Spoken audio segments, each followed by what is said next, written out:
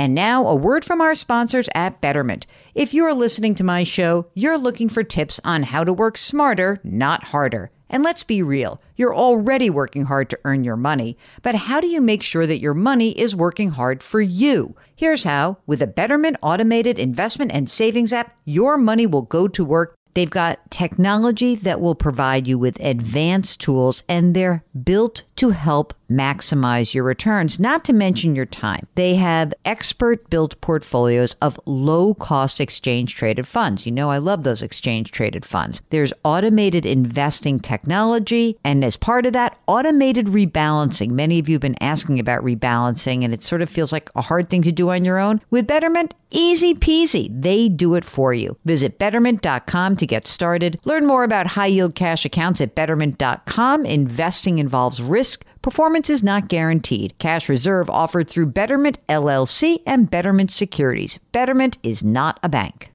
With Fidelity Wealth Management, a dedicated advisor can work with you on a comprehensive plan to help you reach your wealth's full potential. Plus, you'll have access to specialists in estate planning strategies. So you're not just growing and protecting your wealth, you're sharing it. More at fidelity.com/wealth. Investment minimums apply. Fidelity Brokerage Services, LLC, member NYSE, SIPC. Welcome to the Jill on Money podcast. It is Sunday, August 8th, and we are continuing with the second part of our interview with Susan Beacham. Susan is the CEO of Money Savvy Generation, and the website is moneysavvy.com. What I do love is I love that little Money Savvy piggy bank. That could become my new favorite gift, Mark. I used to give the Tiffany's piggy bank as a baby gift. I think the Money Savvy pig could be my new favorite gift. Save, spend, donate, invest. What do you think? That's a good gift, right? It is a little indulgent, but anyway, I love the Money Savvy pig. There are other Money Savvy banks. There's a soccer ball, there's a football, but anyway, I would check it out. The website's super fun and engaging, and we want to talk about how you can talk to people about money. And the thing that was so cool is that we had talked to Susan Beacham right after we had that conversation with somebody who was having a real problem and had a pretty serious financial issue in his life, and he was going to have to involve his children in the conversation about changing their lives. So I said, I have an expert on the line. Let me ask Susan about that. So here's the second part of our conversation with Susan Beacham. We recently had somebody who came on the air with us, a listener who, essentially started by saying, I'm a financial screw up. I don't want to pass this along to my kids. And, after listening to his story, we really came to the conclusion he's going to have tough conversation with his family about making some changes in their lives. I want to understand from you the best way for him to approach that conversation, because I think his real worry was like, well, how am I going to tell my 16-year-old, my 14-year-old, and my 11-year-old that, we've screwed this thing up? The quick analysis was that he and his wife done a good job saving. They have about $900,000 in their retirement accounts, but they are in a cycle of debt, and they probably have to sell their apartment, get a smaller apartment, move in order to be able to kind of make everything work and pay off this more than $100,000 in credit card debt. And I said, I think it has to be like a real family conversation. They have to be involved. I think from what you're saying, you would agree with that. So how do you think he and his wife should approach the conversation where they have screwed up and now they got to fix it? What is it? What are the messages to the kids? And what do you think kids can hear at those different age groups? Again, it's 16, 14, and 11. Well, the good news is that 16, 14, and 11 is an age where they're going to get it. Okay. They're going to understand what mom and dad are saying. The second thing is they can use this place in their life, in their financial life, as a lesson, as an opportunity to help their kids not get caught in the same cycle of debt. 3, they can be honest and forthright about here's where we are, here's how we got there. And this is going to sound silly, but it works. Before mom and dad sit down with the kids, mom and dad need to sit down together, use a piece of paper and write down the things they want to tell the kids, so that both mom and dad come to the table with the same agenda. And they need to make 4 copies and let the kids, once this is over, have this in their hand. And the most important message is, here's the problem, here's the solution. Here's how you're part of the solution. Written down in a concrete way, and at the bottom of that piece of paper, I want this couple to put 10 blank lines. And that is for everyone to add their own idea for what they think they can contribute to taking care of the $100,000 in debt, so that they feel a part of the solution. Normally, I would say make sure you talk to the kids in an age-appropriate way. But these three kids are old enough to understand. So you can tell them the problem, but do not forget to tell them the solution. And most importantly, keep them a part of the solution. And then finally close with, we are all healthy. This is a problem. This is a money problem that can be solved by doing something now proactively as a family. It means we will make sacrifices. It means we may have to move, but we will not be homeless. We will still have the ability to do dinner out once every 3 months, or however you want to break it to the kids, however you want to talk about what they love doing and how that needs to be scaled back. You have to emphasize to the kids, you're safe. This is a money problem, and anything that can be solved with money, it's not critical. You know, it's funny. So I ended the interview with him, reminding him of that himself.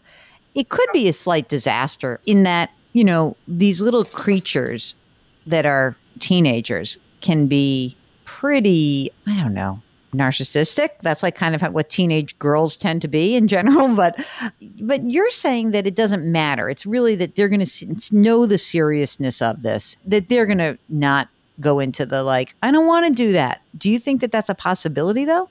Of course they're going to say they don't want to do that. They're kids. Of course they're going to say that. But the thing is, Chill, what's worse is what they already know that's unspoken in the house.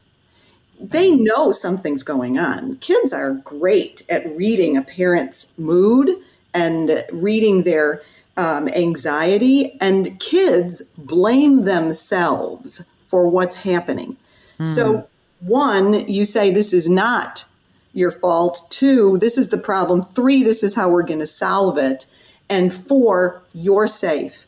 We will be comfortable. We will make it through. Strongest steel passes through the hottest fires. You have heard it probably a number of times, but it is true. And the more you do with your children to look at this as an opportunity to make them stronger, the greater the impact is on their future life, so that when they face a crisis like this, one of their own making or one not, like the pandemic, then they'll know what to do. They'll sit down, they'll get a piece of paper, they'll articulate the problem, they'll come up with solutions, they'll involve the people in their lives that they love, and they'll get to the other side. Can you talk a little bit about the adult child also? That we hear from a lot of people who are like, I kind of screwed up the whole having the conversation about having the money conversation throughout. I've got the adult child. Can you talk a little bit about the parent who feels like they are enabling their adult children but doesn't know how to get out of that cycle? Well, there's only one way out. It takes 2 people to play a game. One needs to stop playing. And when I talk to parents, especially high net worth parents, who are worried about this exact thing, I tell them, you are making them weaker. You are not making them stronger. You will not live forever. They will theoretically live longer than you. You are robbing them of a skill set they need to thrive. You love them, it's clear, but by enabling them, you are not empowering them. So even though it's going to be difficult, no matter what the age, start small and be prepared to be blown back and pushed away. There's nothing wrong with helping a child who's in crisis. There is something wrong with continuing to help that child and create a sense of entitlement that that money or that support continues. You just have to stop. And it's not going to be pretty. But ultimately, hopefully, they're angry enough to figure out a solution on their own. Keep your eyes peeled. Keep your eyes peeled that the solution is something you say, I will continue to support you. Keep talking to me. I will get you through this. But we now need to sit down and create a plan to take you off the financial support. Because I can see, and now I'm a parent talking, I can see it's not making you stronger. And I want you to be stronger. I like that idea of saying, I want you to be stronger. Do you think the parent has to cop to the fact that he or she, or they have as parents, as a couple, have helped create the monster and say, we realize we're not helping you? Yeah, why not? Yeah, they got to own it, right? Right. It's a mistake. And if we admit as parents to our own mistakes, it allows our kids to admit to mistakes and, open the wound and clear the infection. A lot of the problem with debt today is people are not owning up to how they got there because it's not easy. And because they don't know what to do if they own up to it. But it's kind of like forgiveness. It's a wonderful thing if you forgive yourself and say, okay, I got here. Now I'm going to forgive myself. We're going to move forward. And I'm going to look at the bench in my life and figure out who can help me move forward. What can I do to unchain myself from this horrible feeling I have that I am imprisoned by debt? That's an awful feeling. And the only way you get over that is to, open the kimono, take a good hard look at what it is you've got going on, how you got there, how much of it you own. And as parents, if you contributed, or grandparents, grandparents can step in where parents don't want to do something, and grandparents can sometimes dig a hole for their grandchildren by being that next level of support when parents finally say no. You have to stop. It's a game. I have one last question to ask you. Some years ago, someone sent me a study that found that even when people have financial literacy in their lives, that they can still make really bad decisions. Is that still the case, or is it that we've learned how to maybe teach financial literacy better, and so therefore the lessons stick? I think financial education needs to be accountable to the people that it serves. And the only way it can be accountable is through proving that what they're suggesting to parents or teachers has efficacy. And what I mean by that is pre- and post-testing by independent PhDs and economists who look at what you're suggesting, what you've created, do a pre- and post-test and say, yes, you've shaped money attitudes in a statistically significant way. Yes, you have increased knowledge in a statistically significant way. Until the industry accepts research as standard operating procedure, we're going to be at risk of being criticized by people who are out there saying financial education is a sham. It is not. And anyone who thinks it is should call me and I will give you 10 years of independent research. We have efficacy. We felt it was a mandatory requirement that if we were going to teach young children and shape their futures, shape our own futures, think about it, Jill, shaping our society for the better, because we're putting these kids into communities and communities into society who understand how to manage money. If we were going to do something like that, we had to be careful. We had to be right.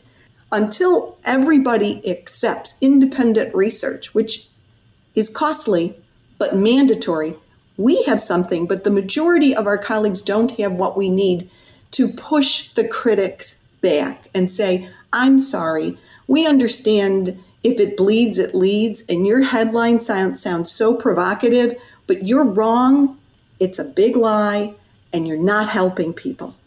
You're hurting them by telling them that financial education won't empower them, because it does. Thanks to Susan Beacham for following up with us. And she also sent me a bunch of stuff here about things they've published and a lot of the research. So I'm very grateful for her. And of course, to my friend Sandy Waters for connecting us. If you would like to check it out, it is moneysavvy.com. Money, MONEY, SAVVY.com. And you can check that out. There's stuff for your kids, your little kids, for your teenagers, for college students, even for adults. Yeah, we don't know how to talk money with each other. So go check it out. Thanks again for her participation. Thanks for your participation. Don't forget that if you've got a question, we are here for you. You can just send us an email, askjill@jillonmoney.com. If you're on our website, because maybe you're signing up for our free weekly newsletter, or maybe you are catching up on all the stuff that we've written over the last few weeks, you can just hit the contact button. Don't forget to tell us if you want to come on the air. Mark does the rest. Go out and lift someone up today. Go do that with a little grit, growth, and grace. We'll talk to you tomorrow. Thanks for listening.